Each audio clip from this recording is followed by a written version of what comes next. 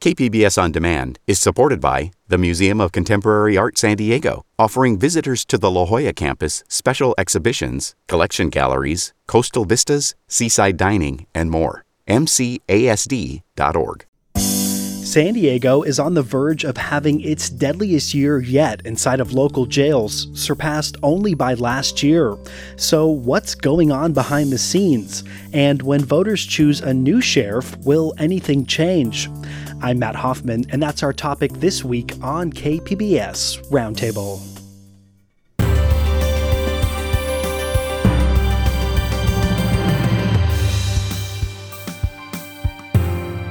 KPBS On Demand is supported by the Museum of Contemporary Art San Diego, offering visitors to the La Jolla campus special exhibitions, collection galleries, coastal vistas, seaside dining, and more. MCASD.org. Hello and welcome to KPBS Roundtable. I'm Matt Hoffman. Back in May, this show focused on the problem of in-custody deaths at San Diego County jails. And during the summer, we've seen this trend continue. In many cases, these are people in the early stages of the legal process, often unable to post bail and not yet convicted of any crimes, let alone sentenced. The investigative reporting team at the San Diego Union-Tribune of Jeff McDonald and Kelly Davis, they've been committed not just to telling the stories of those individuals, but the system that creates these conditions that often lead to these deaths. Both Jeff and Kelly are back on Roundtable, and they're our guests this week. I want to welcome you guys here. Kelly, the first question is going to go to you. Just this week, we got word of another death in the county. This time it was a person held at the George Bailey Detention Center that's over in Otay Mesa. What information do we know about this so far? Well, we don't know much. There's just been a press release that came out with the bare bones information. Just said that the decedent was a 56-year-old man. But the Sheriff's Department is withholding information until they can notify the gentleman's next of kin. We don't know what a preliminary autopsy showed. We don't know what they suspect happened. And it'll take a year, at least a year, before the medical examiner completes the autopsy. And so it'll be, that long, a year or so before we really know details about the death and how this person died.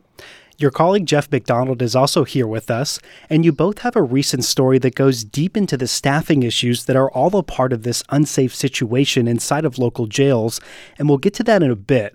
But first, Jeff, can you actually let us know, how many of these deaths that we've seen so far this year? And it sounds like that we're actually close to setting a new record here.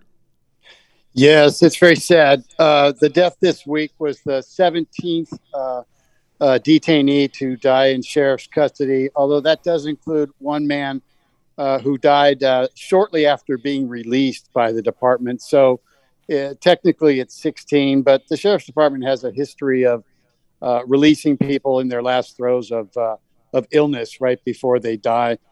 So it's 17, which is just one short of 2021 total was.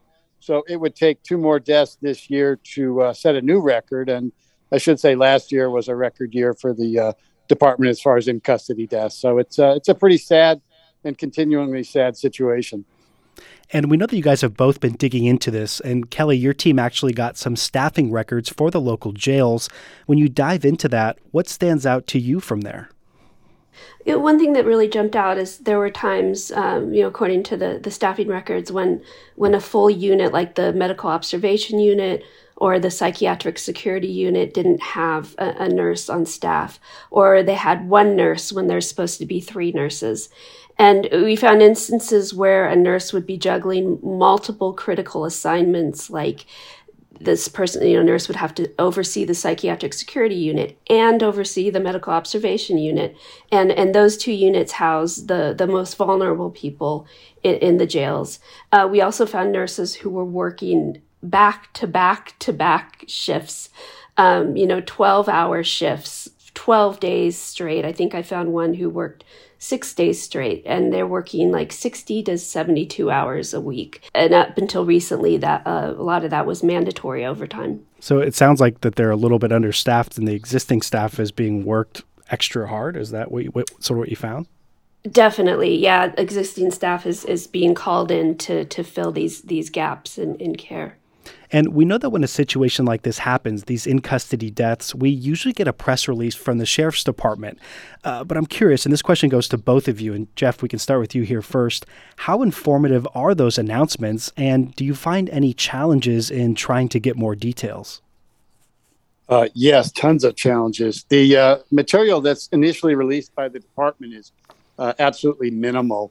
They don't provide names, and it can take, days or weeks to get basic information about the circumstances that led to the death, or the circumstances even that led to the crime that led to the incarceration. So that's a big problem. Once we do identify the inmates, can sometimes reach family members to tell us a little more about the man or woman who died in custody, and that's been pretty helpful. But this department has a long history of withholding key information. Don't forget, until maybe about a year and a half ago, the department didn't even announce the deaths within 24 hours. So the only way we would find out that people were dying behind bars was that we would literally file Public Records Act requests every 10 days, because the department is required to notify the state within 10 days of every in-custody death. So we got in the habit of filing new Public Records Act requests every 10 days. And we did that for, 2+ years, I think. So they finally changed their policy, and now they're announcing them within 24 hours. But the material they announce is woefully lacking in detail. And Kelly, what about you? Have you had similar experiences?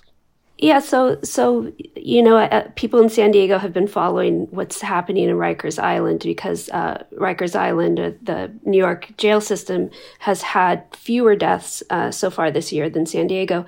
But what I've seen in these stories being reported out of New York is they're getting a lot more detail on each person who died. They could get incident reports, they can get video footage. So they're able to tell the stories of each person who died and identify if there was a lapse in care or a shortcoming in policy. And it's just stunning to me that they've got everyone's names, ages, situation, circumstances surrounding the death. And for a lot of people, we don't even know their names. Well, it's worse than that. Actually, in San Diego County, there's no outrage. These deaths in New York make the papers every time. And there's outrage by public officials, both the city officials, the state officials. People get really angry when these people die in custody for reasons that could otherwise be treated on the outside. In San Diego, there's almost none of that. So I don't want to say we're uncaring as a community, but there's certainly not the level of outrage that there is in the East Coast. And when you say outrage too, are you talking about like not seeing it from local public electeds too? Yes, that's what I'm talking about. Yeah. The New York City officials are up in arms. The mayor's been called to the carpet for these continuing deaths, but the last several mayors in New York. So this is a big issue over there. And I know it's getting more attention here in San Diego, but nothing like what it receives in the New York media. And we know that there was actually another death inside of the George Bailey Detention Center, and that was just last month. Kelly, I know you talked about how you have to try to piece together what happened. Have you been able to do that for this second to most recent one? Do we know what happened there? Yeah, it's same as we've, just recently mentioned. It's all we know, a 54-year-old incarcerated man who was in medical distress. His name has not been released publicly, and the preliminary autopsy results have not been released. We do know that his family was notified weeks ago, and this is a case we do plan to look into. But as far as what the public knows, just a 54-year-old man, medical distress, died at the George Bailey jail. That's about it. And Jeff, we've seen these deaths at the women's jail. That one's Las Colinas over in Santee, also at the Central Jail downtown. But do any of these, is there one that has more deaths than another, or is this just like a systemic issue? Well, I would say yes, it's definitely a systemic issue. But yeah, there are more fatalities at Central Jail and George Bailey, I think mostly because of the population. Vista has a number of deaths. Almost all of the women in the sheriff's custody are housed at Las Colinas. And because it's a far lower proportion of the population of incarcerated people, Las Colinas has some deaths too. But I'd say the biggest facilities that see the most deaths are certainly Central Jail, which is the main intake facility, some in Vista, and then George Bailey. Not all of these deaths are linked to drugs, but many of them are. Last month, the San Diego County Board of Supervisors passed an emergency measure to try to get to the bottom of drugs making it into jails. Here's some of what Interim Sheriff Anthony Ray had to tell supervisors back on August 16th. We investigate every allegation of someone bringing narcotics into the jail, and we've had those allegations. But over the last 5 years, we've had absolutely no proof, no concrete evidence, no cases sustained of anybody bringing narcotics in. So we're focusing the resources we have right now on where we know that drugs are coming in. And there's two major ways. One is through the mail, and we have scanning and search procedures there, and the other is through body portage, or carrying it through body cavities into the jail. And that's where the scanner will help us tremendously. We know that's where the narcotics are coming in, so that's where we're putting all of our efforts right now, but we're open to the idea in the future of possibly coming up with a way to search our folks. We'll have to work with our unions. We'll have to look at the logistics. Again, that's a portion of San Diego County Interim Sheriff Anthony Ray talking during the County Board of Supervisors meeting last month. And Kelly, wants your reaction here, and Jeff, feel free to weigh in as well. But what's your response to what he's saying? He's saying that, staff are not bringing drugs into jail, but we know that they're also not checking that. Yeah, and honestly, this is something I've been looking into. I've talked to so many people about this, including incarcerated people, and we've so far found no evidence that staff are bringing in drugs. What usually happens is arrestees smuggle drugs in via body cavity and mail as well. And I guess occasionally someone, if it's a jail with an outdoor space, people might try to toss a package over the fence into the yard.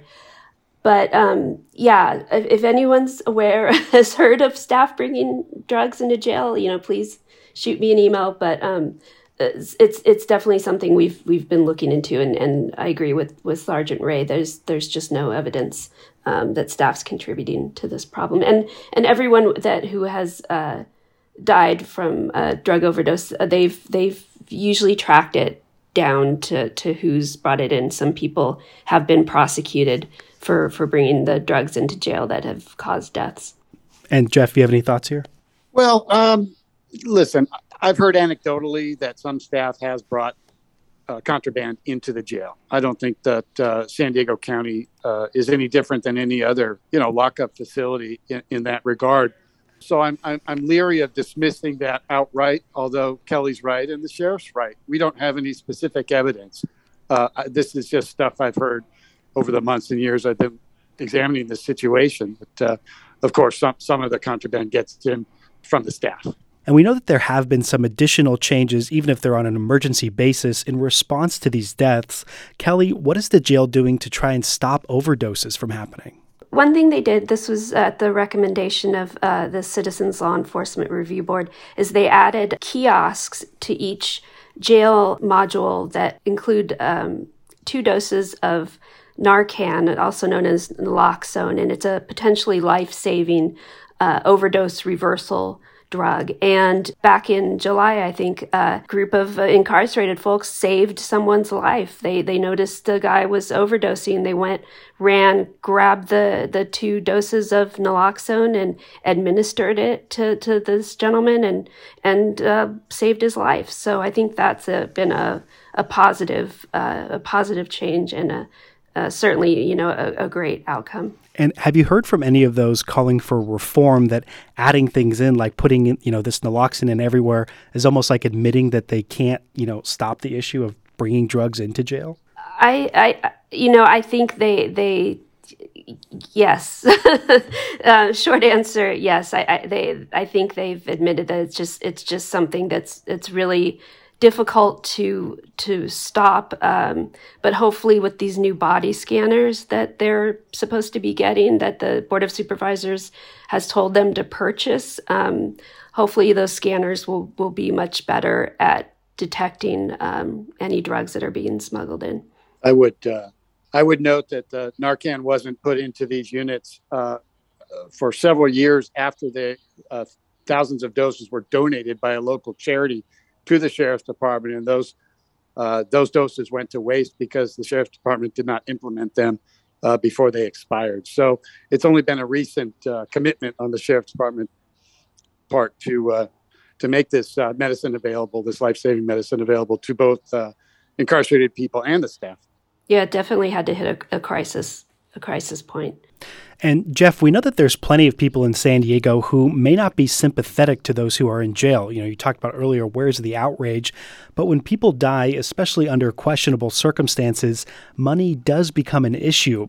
Eventually, what does this cost taxpayers, when lawsuits and settlements follow after these mysterious deaths? Millions and millions of dollars it costs taxpayers. San Diego County is self-insured, so the money comes straight out of the general fund, which could be used for libraries and streets and firefighting and more sheriff's deputies. So it's a huge issue. We haven't tallied it up lately, but if you include all the excessive force judgments and jury awards, the fatalities and other cases of sheriff's department misconduct, it's at least $20 million in recent years that's come straight out of the general treasury to pay off jury awards and legal settlements. The thing we usually hear, and this is sad, is that, and we try and point out in the stories that most of the population in jail hasn't been convicted of any crime, or I shouldn't say any crime, but the crime for which they're being incarcerated. Instead, they're folks that can't make bail. And so, sometimes we hear or you see comments at the bottom of the stories, well, if you can't do the time, don't do the crime. Well, the fact is these guys haven't been convicted in the vast majority of cases, something like 80 or 90%. So it's a little insensitive to say that these people, deserve what they get, which is basically what the implication is from some of these critics. But yeah, it cost the county millions of dollars in not just awards, but the legal fees and the lawyers' time to litigate these cases. So it's a big expense. And Kelly, in some of your recent reporting, it includes the story of Jennifer Alonso. She's a mental health clinician for the jail system who actually ended up quitting due to the workload. What did she tell you about that there's a lack of support or even respect from the sheriff's department for the work that they do? Yeah, Jennifer, this is from a declaration she provided for a lawsuit. She described being responsible for up to 160 patients at a time. She talked about when her clinical decisions were overruled by deputies. That's a complaint we hear often, that deputies will undermine decisions made by medical or mental health staff. And really stood out to me were her descriptions of conditions. She worked in the central jail, and she described it as filthy and inhumane. Here's a direct quote from her. My patients were subjected to terrible conditions and put at risk of great harm every day, and I felt powerless to give them the care they need and deserve. This is really quite jarring. And Kelly, you mentioned that she's now part of a class action lawsuit. What is that asking for? It's asking for a lot of things, a lot of things that we've been talking about during this segment. Improved mental health care, better treatment for drug addiction, better conditions for people with physical disabilities, better screening to ensure that drugs aren't getting into jails. Those are just a few of the things.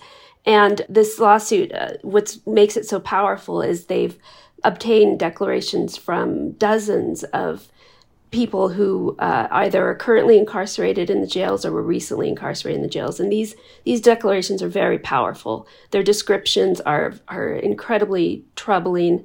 What some people have to go through to get seen by a mental health clinician, by a psychiatrist, by a medical doctor.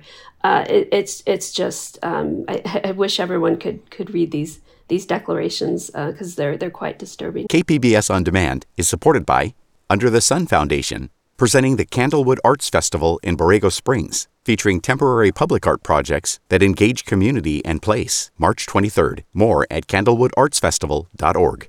You're listening to KPBS Roundtable. I'm your host, Matt Hoffman, and our guests this week are Kelly Davis and Jeff McDonald, both reporters from the San Diego Union-Tribune. Now, both of you can weigh in on this one. As all this is happening in the background, we have an election for sheriff happening literally in less than 2 months. Are either of the candidates saying much about this issue of jail deaths? And we know one of them comes from the department, but Kelly, we'll go to you here first. What are we hearing from the candidates? Well, they're definitely being asked about it in candidate debates, candidate forums. It's Kelly Martinez and John Hemmerling. Kelly Martinez is currently the undersheriff. Correct me if I'm wrong, Jeff. Yeah, undersheriff. She was interim sheriff for a bit, but now Anthony Ray is interim sheriff. John Hemmerling is a former head prosecutor with the San Diego City Attorney's Office. He resigned back in June, I believe, after making some comments that weren't taken well about transgender folks. So they're being asked about it. They're talking about it.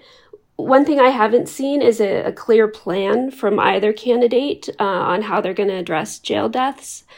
So they just say that they are going to reduce deaths, but I think voters would like to see a clear step-by-step plan.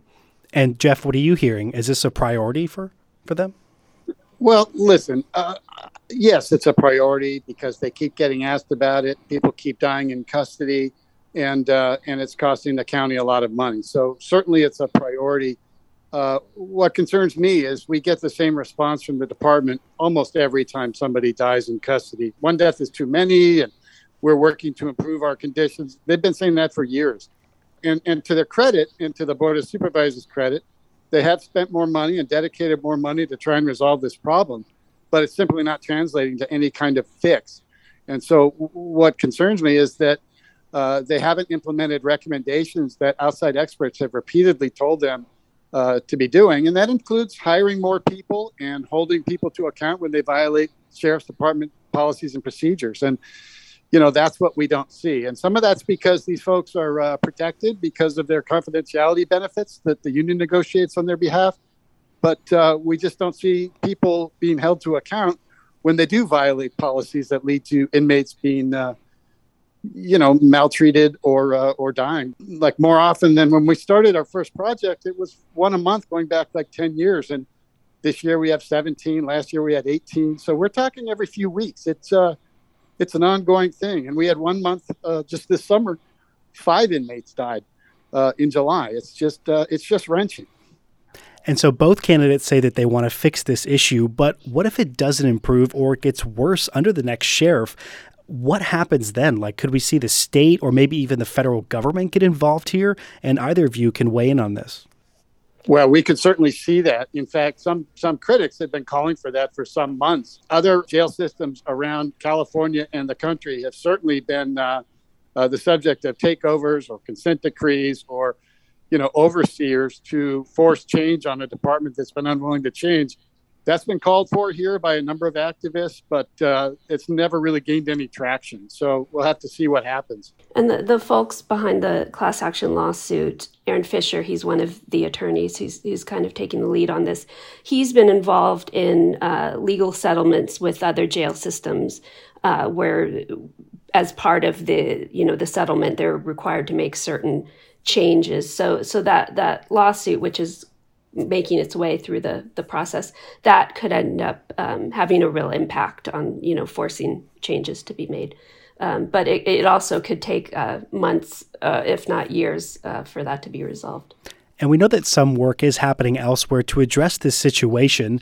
Just a couple of weeks ago, the state legislature passed the Saving Lives in Custody Act. It was from La Mesa Assemblywoman Dr. Akilah Weber. Kelly, do we know, has the governor acted on this yet? And what are some of the major points of reform that are laid out in this bill? Last I checked, the bill was sitting on his desk, the governor's desk. So what it would do, it would require that people be screened by a qualified mental health care provider during the booking process to really identify folks with serious mental illness and hopefully get them into treatment as soon as possible. It requires that correctional officers receive at least 4 hours of mental and behavioral health training each year, and that jail staff who provide health care and mental health services receive 12 hours of continuing education training each year. And the bill also requires that the Board of State and Community Corrections, which is like an independent agency that sets standards for detention facilities, the law would add a licensed healthcare provider and a licensed mental health care provider as board members. So currently, the majority of the board right now are prosecutors and sheriffs. And so adding those voices, experts in correctional healthcare and mental health care, I think would be really significant. As we wrap up here, what can we look forward moving ahead in your guys' coverage? We know that the San Diego County supervisors, they're spending more money. Those body cavity searches machines, those are going to be implemented. Jeff, when you look at your coverage plans moving forward, what's on the radar?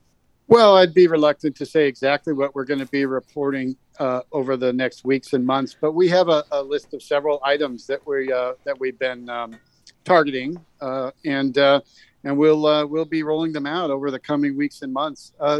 It's sad, but there's no shortage of issues within not just the jails, but within the sheriff's department itself. So, we appreciate them bearing with us and responding to our pesky questions, but we're trying to do our job to hold the agency accountable and improve practices so that fewer people die and fewer people are harmed.